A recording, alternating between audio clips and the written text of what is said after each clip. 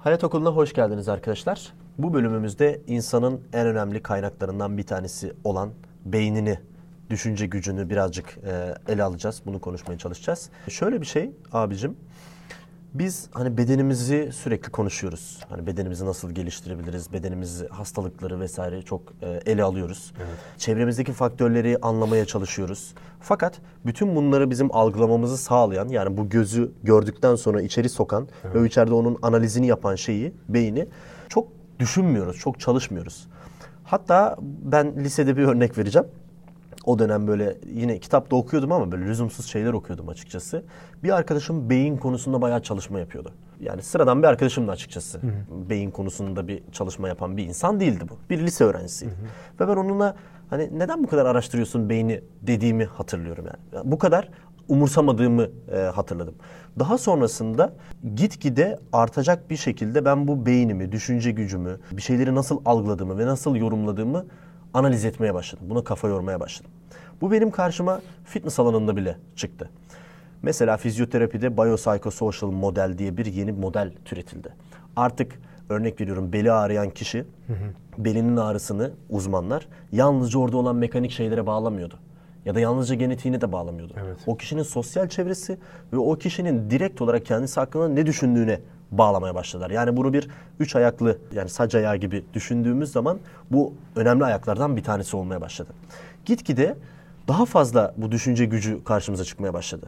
Para kazanmak istedim. Düşün ve Zengin Ol kitabını okudum. Evet. Türkçesi bu şekilde.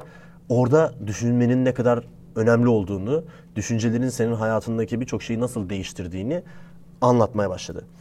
Yani sadede gelecek olursam beynimizi anlamamız, düşünce gücümüzün farkına varmamız, kendimizi doğru bir şekilde yönlendirmemiz bu konuda bence çok önemli. Tabii ki bu videoda bahsedeceğimiz şeyler biraz hani beynin biyokimyası ve psikologların uzmanlık alanlarını konuşmak değil. Tabii ki. Fakat biz kendi okuduklarımızla, tecrübelerimizle beynimizi nasıl daha iyi anlarız.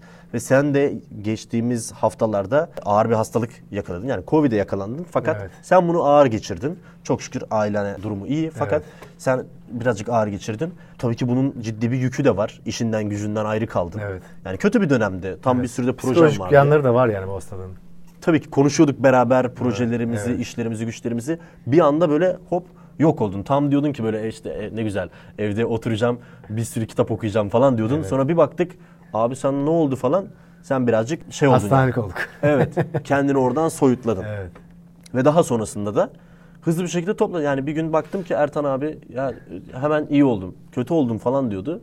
Sonra bir baktım hemen işleri güçleri sormaya başladı. Şunu ne yaptınız diye sormaya başladı. Dedim ki Ertan abi sahalara geri dönmüş. Ve bu çok hızlı oldu. Dedin ki Furkan dedin yani 2 tane kitap okudum.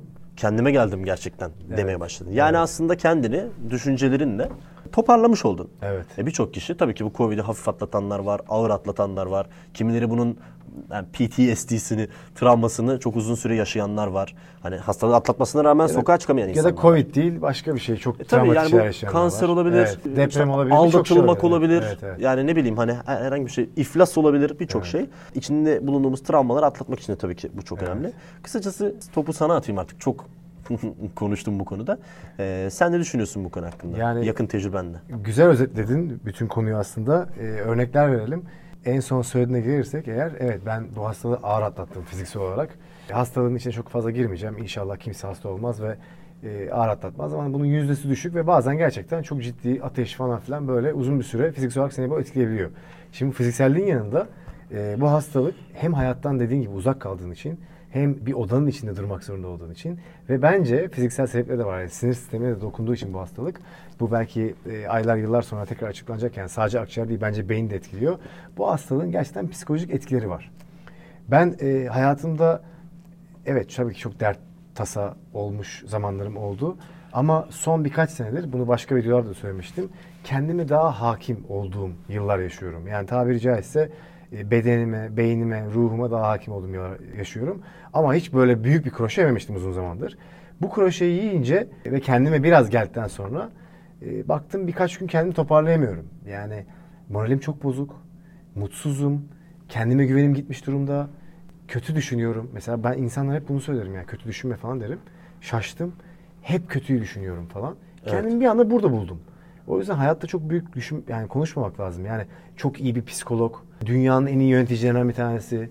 Çok iyi bir sporcu. Bir anda kendini helpless dediğimiz böyle zavallı bir halde bulabilirsin. Hiç bu konuda iddialı olamazsın. Bu sağlık yönünden olabilir. Aldatılabilirsin. Batabilirsin. Birçok şekilde olabilir. Şimdi hep böyle yukarıda olacak halimiz yok. Ama o düştüğümüz yerden bizi çıkartacak kimse yok. Bir tek şey var. O da kendimiz. Aslında beynimiz. Senin dediğin gibi bence beynimiz bizim bilgisayarımızın hard diski. Yani akciğerimize, karaciğerimize, kalbimize, herkes mesela kalbin ne kadar önemli olduğunu söyler değil mi? Kalp çok önemli organ falan. Evet tabii ki. Ama aslında böyle işte sevgililerin arasında kalp işareti konur falan. Ama aslında bu duygular kalpten geçmiyor. Tabii beyin prosesi Tabii bu duygular, hayır bu duygular hiç kalbe de uğramıyor zaten. Bu tamamen bir ikon yani. Aynen. Bu duyguların hepsi Kısa yolu. tabii bu sadece bir ikon. Bu duyguların hepsi beyinden geçiyor. Ve beyin inan bana sadece işte moral, motivasyon, hormon değil. Aynı zamanda senin dediğin gibi çok iyi bir konuya denk geldik orada. Fiziksel açıdan iyileşmemizi bile sağlayabiliyor ve fiziksel olarak bunu ispatladılar. Yani fokus gruplar yaptılar. İnsanlar aldılar yüzlerce ve bu insanlar üzerine testler yaptılar ve defalarca yaptılar bu testleri inanmak için. Ve insanların düşünce gücüyle bazılarının kötüleştiğini, aynı hastaların bazılarının iyileştiğini gördüler. Şimdi ben de bu hastalık boyunca beyinle ilgili işte 2 tane kitap okudum, 2 tane kitap dinledim. Bayağı kısa zamanı da vardı. 4 tane kitap bitmiş oldu. Evet yani gerçekten de çok ilgilendim bununla. Beyin öyle bir şey ki sadece zamanım var diye değil. Bir kitaba başlayınca çok ilgimi çekti. Bir diğerine başladım falan. Devam da etmek istiyorum. Bu konu benim çok ilgimi çekti. Çünkü düşünsene makinene hakim oluyorsun. Yani aslında bu videoda biz insanlara şunu anlatmalıyız. Kısaca örneklerle. Ben beynime ne kadar hakim olursam eğer ve düşünce gücüme aslında o kadar hayatım bir şekilde birçok açıdan iyi yana gidebilir. Ama bunu yapmam için beynimi tanımam lazım. O yüzden bu kitapların içinde fiziksel olarak beynin ne yaptığını anlatıyor. Bunu biz anlatamayız. Çünkü biz teknik açıdan bu kadar donanımlı değiliz. Ama bir kere böyle kitaplar okuyabilirler. Beynin nasıl çalıştığını anlayabilirler. İkincisi bunların egzersizleri var. Beyinlerini nasıl geliştirmekle ilgili bunları yapabilirler. Bunun en güzel örneği şu. Mesela çok unutkan bir adamsın. Ben sana söyleyeyim. Ve diyorsun ki ya ben devamlı unutuyorum. Abi bunun bir formülü var. Diyelim ki bunu unutuyorsun. Tamam mı?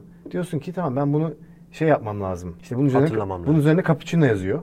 Bu cappuccino yazıyor. Altında chocolate yazıyor. Altında kafe yazıyor. Hep C yazıyor bunun altında. Böyle bir bardak var diyorsun. Gidiyorsun. Ama o 3 tane C yazan bardağı unutmuyorsun. Çünkü beynindeki nöronlarla bir şeyi ilişkilendiriyorsun.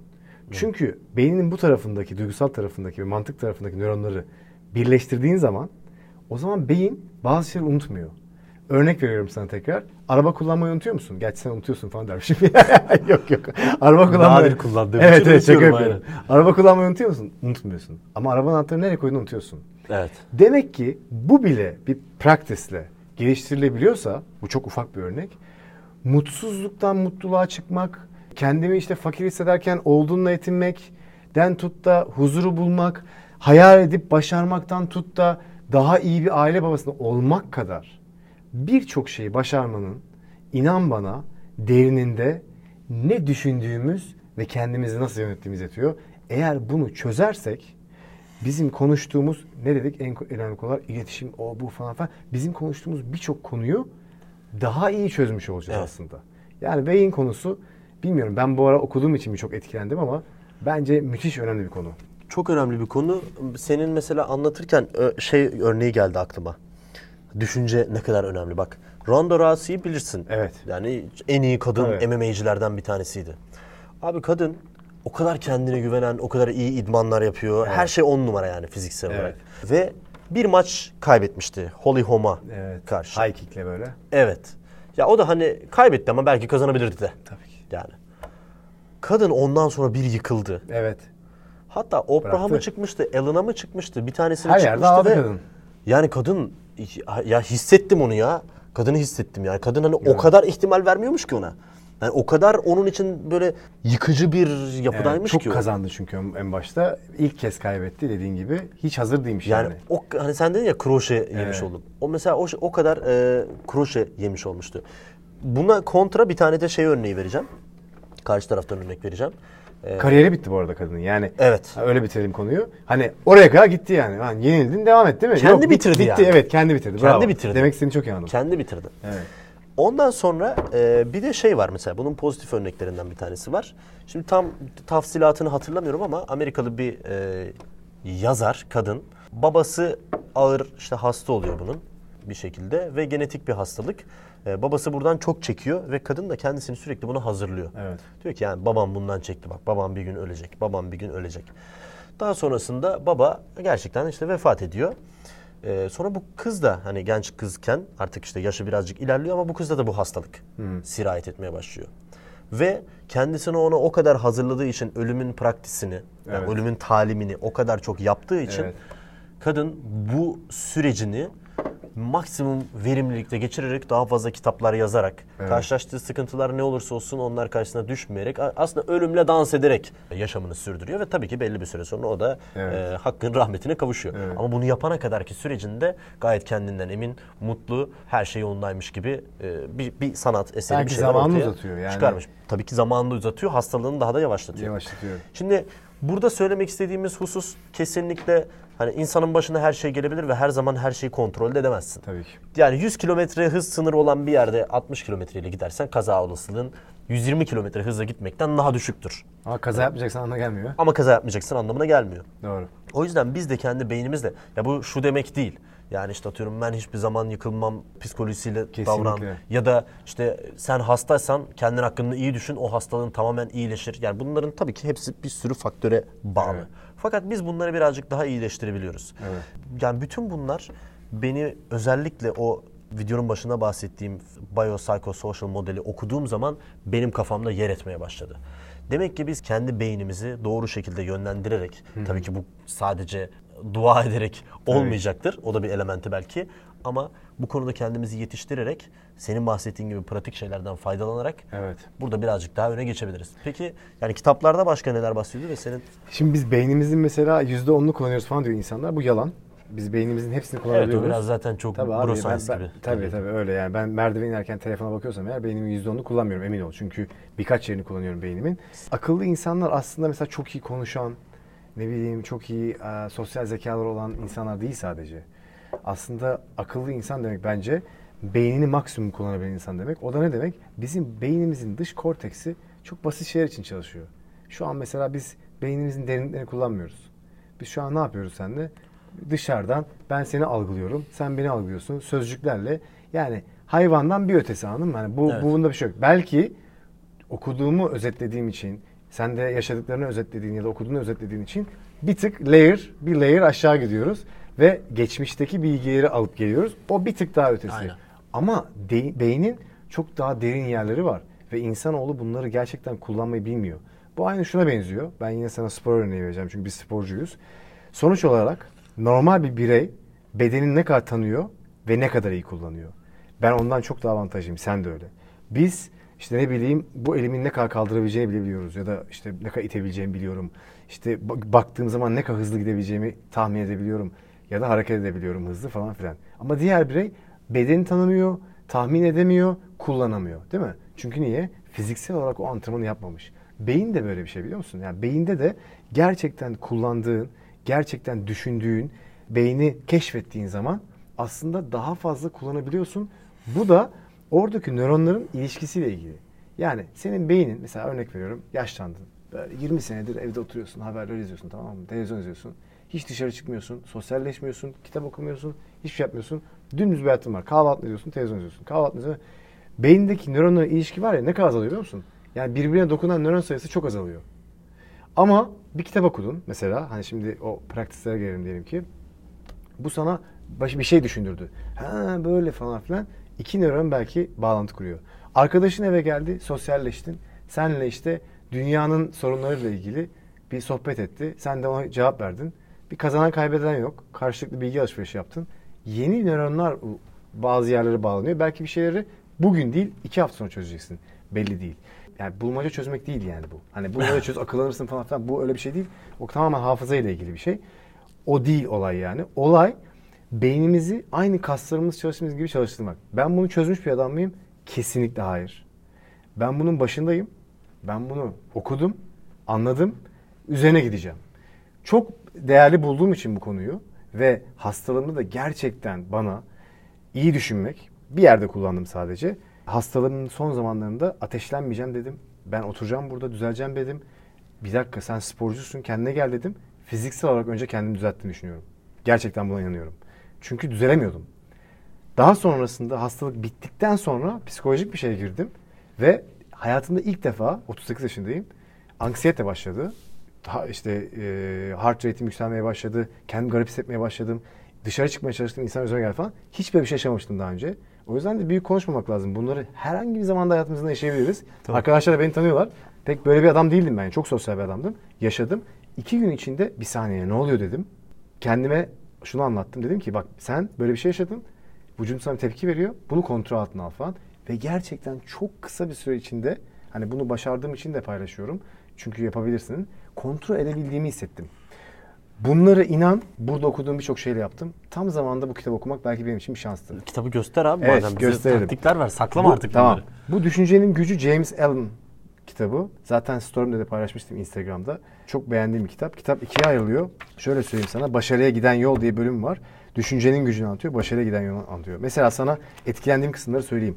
Koşullar üzerindeki etkisi. Şu anda bir koşullar yaşıyorum değil mi? Mesela örnek veriyorum. Mahkemem var 3 gün sonra, kaybetmek üzereyim. Şirketimde ciro iyi değil. Bilmem, her şey üste geliyor. Abi ben aşağı doğru gidersem eğer zaten her şey çok kötü gidiyor. Ben polyanacılık yapmıyorum şu anda. Ama sakin kalıp yönetirsem ya da ben bunu daha önce de yaşamıştım. Mahkemeye tamam bunu ödeyeceğim ama ben bunun var ya 3 kat kazanacağım. Başarıya. Ya da ben burada bu hatayı yaptım. Bu mahkeme benim başıma geldi. Ama ben bir daha bu hatayı yapmayacağım ve böyle yapacağım ve daha fazla kazanacağım. Olumlu şeyleri düşünürsem, yani şöyle bir tabiri caizse şey var ya, bazen böyle televizyon çıkıyor bazıları, psikologlar ya da bazıları bilgili, bazıları hiçbir şey bilmeden. Astrologlar. İşte iyi düşün, iyi olsun, dünyaya bir şey yolla, evrene geri gelsin falan. Geyik. Ama aslında onun derinde bu var. Yani onlar kitabı okumuş ama %10'unu anlamış adamlar. Tamam mı? Evet. Onun %10'unda şu var. Gerçekten bir şey düşünürsen olur falan filan. Şimdi ben oturup düşünelim böyle olur. Öyle bir şey değil tabii ki bu. Tabii. Ama bunun için yaptığın efor, yani nedir? O koşulların içinde kendini oradan çıkartmak için harcadığın efor ve olumlu şeyler düşünmek. Gerçekten etkilediğine inanıyorum. Ayrıca sağlık ve beden üzerindeki, demin de sana söyledim. Fiziksel olarak bu ispatlanmış bir şey. Kesinlikle evde oturup mesela birçok yaşlı insan paranoya yapıyor mesela. Bak bunu izleyen yaşlı insanlar varsa da. Kendi aileme de ben söylüyorum. İşte Covid mi oldum? Ondan sonra bak ben geçirdiğim halde bunu söylüyorum. Böyle düşünmeye gerek yok. Olduysak da test olacağız. Gereğini yapacağız yani. Yapacak bir şey Allah korusun. Yani ilahi hayır zaten bir şekilde yakalayacağız. Evet, kimse inşallah yakalanmaz. Ya da işte atıyorum ya benim buramda beze var. Ya şuramda bir şey var falan. Bu çok tehlikeli bir şey. Çünkü insan kendi kendine gerçekten zarar verebiliyor. Tamam mı? Onun dışında hayaller var. Bak buna en güzel örneği sana şöyle vereyim. Düşüncenin gücüne bak. Gidiyorsun mesela Paris'e, tamam mı? Gidiyorsun bir ülkeye. İnanılmaz bir yapı değil mi? Böyle mimari bakıyorsun böyle. Evet. Allah'ım diyorsun bu ne ya? Evet. O ne biliyor musun? Düşüncenin gücü. Senin benim gibi bir adam kağıt kalem almış, çizmiş onu. Evet. Demek ki bu önce beynin içinde ufacık bir düşünce ama sonra birçok işçi, mimar ve insanla düşüncenin gücü oluyor. Bu kitap bunları anlatıyor. Başarıya giden yolda diğer kısmında da biraz algıdan bahsediyor. Yani gücün sırrını anlatıyor. Yani eğer beynini kontrol edebilirsen ve düşüncelerin ne kadar güçlü olabileceğini ve en beğendiğim bölümlerden bir tanesi mutluluğun sırrı ve zenginliğin keşfi. Son örneğimi veriyorum. Lafı sana bırakacağım. Çok uzattım. Estağfurullah. Bir tane fakir ailenin evine girersin. O kadar büyük bir huzur vardır ki. Derler ki işte zenginler mutsuz, fakirler mutlu falan. Yok böyle bir şey. Tabii ki ekonomik güç büyük bir artı hayatta. Tabii. Ben bunu almak istiyorum, alıyorum. Bu kadar güzel bir şey var mı ya? Tabii. Olmazsa mutsuz olursun demiyorum. Ama bu bir artı. O yüzden fakirler mutlu, zenginler mutlu öyle bir şey yok. Fakir bir ailenin evine girdiğin zaman hiçbir şey olmuyor. Böyle bir tencere yemek falan, baba espri yapıyor, çocuk gülüyor, anne oradan şarkılar. Abi mutluluk var evde yani, tamam mı? Bunlar da yaşıyor değil mi? Sonra gidiyorsun hiçbir sorunu olmayan, gerçekten ekonomik şartları çok iyi bir ailenin evine mutsuzluk var. Niye? Belki bazıları doymuş, hedef yok, aile olamamışlar. Belki ekonomik güç onları başka şekilde ayırmış, bilemezsin. Ama dert tasa yok, mutsuzlar. İşte bu düşüncenin gücü. Evet. Demek ki biz o anda hangi circumstances, yani hangi alanda bulunduğumuz önemli değil. Oradaki insanların enerjisi tabiri caizse, diyorlar ya işte Furkan enerjisi, Ertan enerjisi gibi, o insanların o evdeki düşünce gücü, beyin gücü nasıl hissettikleri o evin mutluluğunu bile etkiliyor. Bu kitabın %100. Son chapter'da bununla ilgili. %100 katılıyorum. En başta söylediğim şeye dönmek istiyorum. Biz önce bu düşünce hususlarını şurada kaybediyoruz. Genel vatandaş gördüğüm, arkadaşlarım falan da yani. Arkadaşlarıma mesela bazı arkadaşlarıma böyle kitapları göstereyim. Adam diyor ki ya kardeşim ne alakası var falan filan. Hani çok materyalistik, çok ön yüz, çok vitrinde düşünüyor. Hani hep bir örnek verilir ya işte bir babanın 2 tane oğlu varmış. Bir tanesi çok başarılı, bir tanesi çok başarısız. Başarısız olana sormuşlar, demişler niye babam alkolikti? Öbürüne sormuşlar niye babam alkolikti? Hani ikisi onu farklı bir şekilde algılamış. Bravo, çok iyi babam örnek. bana çok iyi yardımcı olamadı. Ben ailemi kurtarayım demiş bir tanesi. Çok iyi örnek. Babam bana hiçbir şey yapamadı. Lanet olsun demiş diğeri. Daha geçen mesela Instagram'da bununla alakalı insanlar böyle çok negatif düşünüp böyle çok hani bir önceki bölümümüzde ben medya ile alakalı işte konuşmuştum. Ne kadar hani negatifin insanı çektiğini. Negatif güzel bir şey böyle hani şikayet ettiğin zaman sanki o yok olmuş gibi bir an böyle bir enerjini atıyorsun. Tamam ama sana hiçbir şey getirmiyor yani. Gerçekten şikayet etmek sana eline hiçbir şey koymuyor. Tabii canım. Ve o videonun çok haklısın. Haberler konusunda gerçekten ben evde çok oturduğum için sana şunu söyleyebilirim. Tabii ki haberleri takip ediyorum. Ama olumsuz haberler üst üste izlediğini saatlerce farklı kanal izlediğin zaman var ya, o düşüncenin gücü var ya işte, seni ister istemez abi ne yapıyor? Beyninin olumsuz nöronlarını, yani işte orada ölen insanları, orada işte katlenen insanları, savaş, deprem, ben izlemeyelim, ignore edelim demiyorum. İçim acıyor. Ben de izliyorum ve üzülüyorum. Ve o haberi alıyorum, öğreniyorum. Ama aynı görüntüleri 40 kere izlemek, inan bana, beyninin sadece ve sadece paranoya ve olumsuz yerlerini çalıştırıp seni mutsuz ediyor. Bu mutsuzluk seviyesi arttığı zaman anksiyete yaratıyor. Aynen öyle. O yüzden senin dediğin çekiyor o işte böyle doğru. bataklık gibi, girdap gibi kendi içine çekiyor. Çok dikkatli olmak lazım. Ve Instagram'da böyle hani gençlere, arkadaşlarıma falan böyle çok hani negatif, battık, bitiyoruz, virüs bir yandan, işte atıyorum ekonomik sıkıntılar bir yandan. Hakikaten de çok iyi şeyler. Yani Türkiye'nin de şu anda kaç cephede savaşı var yani baktığında. Dünyada böyle bir olumsuzluk harbiden var. Şu an çok zor durumda. Gerçekten var yani. Ama bütün bu olumsuzluk içerisinde abi bu sene ben yani kendimi övmek için falan söylemiyorum ama hedeflerime Covid'e rağmen 2 ay önceden ulaştım finansal hedeflerime. Ve dedim ki... Anlatma şimdi, nazar değecek. Yok yani estağfurullah. Hani gizlimiz taklımız yok falan demiş. Ve sadece ben yıllık mesela hedef koyarken, belki yılbaşında öyle bir video yaparız hani. Hedef koyma nasıl İnşallah, olur falan. çok güzel olur. Yıllık hedef koyarken manevi hedefler de koyuyorum. Yani diyorum ki kendime, yani ben bu sene şu hususlarda kendimi geliştireceğim. Bak burada çok agresif, bak bu tip durumlarda çok stresli oluyorsun Furkan, bunları nasıl düzeltebilirsin? Evet. Şu iletişimini nasıl geliştirebilirsin? Onu daha akıcı nasıl, yani sallıyorum bunları tamamen. Evet. Birçok böyle metrik, maddi manevi metrikler koyup bunlarda kendimi gözlemliyorum. Biz hep az önce bahsettiğim şeye geleyim, lafı biraz dolandırdım örneklerle. Evet doğru ama hep örnekler. fiziksel şeylerin değişebileceği, mesela hedef koyarken diyoruz ki yani, finansal olarak hedefler koyacağım. Bu sene kendime şu arabayı alacağım falan. Fiziksel hedefleri çok iyi koyuyoruz. Ama manevi hedefleri niye koymuyoruz? Yani bu hani ilk vitrinde hemen algılayamadığımız şeyleri, atıyorum ben düşünce yapımı değiştireceğim bak. Ben bu tip durumlarda çok negatif düşünüyorum. Çok kavga ediyorum. Çok boşa vakit harcıyorum. Bunlar benden çalıyor. Bunları değiştirmeliyim. Bunu demediğimiz sürece de, yani bu algı tarafını değiştirmeyi düşünmediğimiz sürece de maalesef o sahaya yansımayacak. Yine başka bir örnek vereyim. Danışanlarıma mesela hani fitness koçluğu yaparken hep şunu söylüyorum. Ne elde ettiğini bir boş ver. Yani kaç kilo verdin, kaç kilo aldın, belinin çevresi ne oldu, bench press'in ne oldu, bunları bir boş ver. Çünkü bunlar tamamen senin sahada ya da antrenmanda neler yaptığının manifestation'ı. O kadar. Direkt sonucu. O kadar, evet. Almışsın, vermişsin, bir oraları bir kontrol etme. Aynen. Dön. Çok takılma yani. Evet. Dön antrenmanına. Ben bench press'imi ne kadar iyi yaptım bugün. Ne kadar iyi hissediyorum. Ben diyetimi ne kadar iyi yaptım. Sen buna odaklan. Tabii. Ya sen bunu perfect yap. Orası zaten iyi olacak. Evet. Şimdi beynin bir kimyası var. Evet. Ve bu kimyanın içine böyle yanlış damlalar, yanlış esanslar bıraktığın zaman orası böyle fokur fokur kaynamaya başlıyor ve senin o kimyan bozuluyor, stresli oluyorsun. İşte başka bir sürü kötü çok şey. Çok tehlikeli de olabiliyor beyin. Evet ama mesela burada konuklarımız da geldiği zaman Serdar abi de, Kıraç abi de neler konuştuk? Dedik ki hani mesela doğa nasıl insanları sakinleştiriyor, insanın beyni. Mesela kitap okumak. Yazıyor kitapta. Aynı hissi veriyorum. Doğaya gitmek diyor, bütün duyu organlarının olduğu gibi, sonuçta sen doğaya gittiğin zaman, lafını balla kesiyorum, iyi görebiliyorsun, iyi duyabiliyorsun demiştik ya.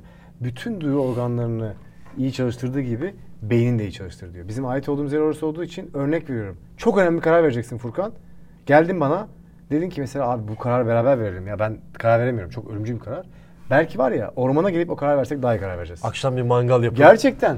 Öyle. Sabah 2 tane atış yaparız falan, güzel olur abi. Bilmiyorum ama ormana gitmekte fayda var yani. Aynen öyle. Buna kesinlikle katılıyorum. Yani o beynine kimyayı birazcık yatıştırıp Evet, senin daha rasyonel, daha sağlıklı kararlar Düşünmene vermene, daha doğru sağlıyor. düşünmene vesile oluyor. Yani burada aslında bu videodan bir çıktı olacak olursa bu ne olur? Birincisi kesinlikle düşüncelerimizi kontrol edebiliriz. Evet. Yani insan içinde bulunduğu durumları kontrol edemez ama o konuda ne yapacağını kontrol edebilir. Evet. Ve bu kontrol tamamen insanın elinde. Evet. Bilime bak insanın elinde, dinlere bak insanın elinde. Evet. Bu insanın elinde abi. İkincisi, bu da yani bizim elimizde olduğu gibi çok da önemli de bir husus. Evet. Yani öyle yabana atılacak bir husus değil. O yüzden ne düşündüğümüzü kontrol etmemiz ve bu bağlamda kendimizi yetiştirmeye, geliştirmeye çalışmamız çok önemli. Yani bence videonun çıktısı bu. Videoyu kapatırken şöyle bir alıntı yapmak istiyorum. Kimin söylediğini şu an unuttum ama bir generaldi. Başkalarını anlamak bir güçtür. Kendini anlamak seni korkusuz yapar, yenilmez yapar diyordu. Çok iyi. Ve bu sözü sık sık kendime hatırlatıyorum. Dönüp dönüp kendimi anlamaya, az önce senin dediğin gibi nerede işte hatalar var, bir harita çıkarıyorum. Evet. Tık onu not alıyorum. Tabii ki gücüm, enerjim yettiği sürece onu geliştirmeye çalışıyorum şahsen ve bunda çok mutluyum. Evet. Aynı şekilde senin önerdiğin kitapları da inşallah okuyacağız. Bunun yanında yine beyin ve çalışmayla, üretmeyle alakalı dedin ya, o binayı yapmış Evet. adam diye. O konuda ustalık, Robert Greene çok güzel bir kitap. evet. Orada yine beyinden başlayarak yola çıkıyor. Bir de para konusunda da Düşün ve Zengin Ol güzel bir kitap. Yani bunları daha önce önerdik ama sen beyin deyince orada da Tabii. oradan yola çıkarak Benzer şeyler anlatıyordu. burada da var zaten. Başarı ve para kazanmanın Onu fark ettim düşünceyle ben de. ve inanmakla ilgili olduğunu da söylüyor orada yani dediğin gibi. Aynen Hayal öyle. etmezsen diyor olamaz diyor zaten yani. Tabii. Yani Çok bunları ortak da noktaları var kitapların önermiş yani. olabilir. Ya abi formülü var işte. Formülü var Aklın işte, yolu aynen. bir Ortak nokta gibi. olunca daha çok inanıyorsun zaten. Tabii. Aynen öyle. Aynen. Peki arkadaşlar, videomuzu izlediğiniz ya da dinlediğiniz için çok teşekkürler. Yorumlarınızı her zamanki gibi aşağıya bekliyoruz. Kendinize iyi bakın.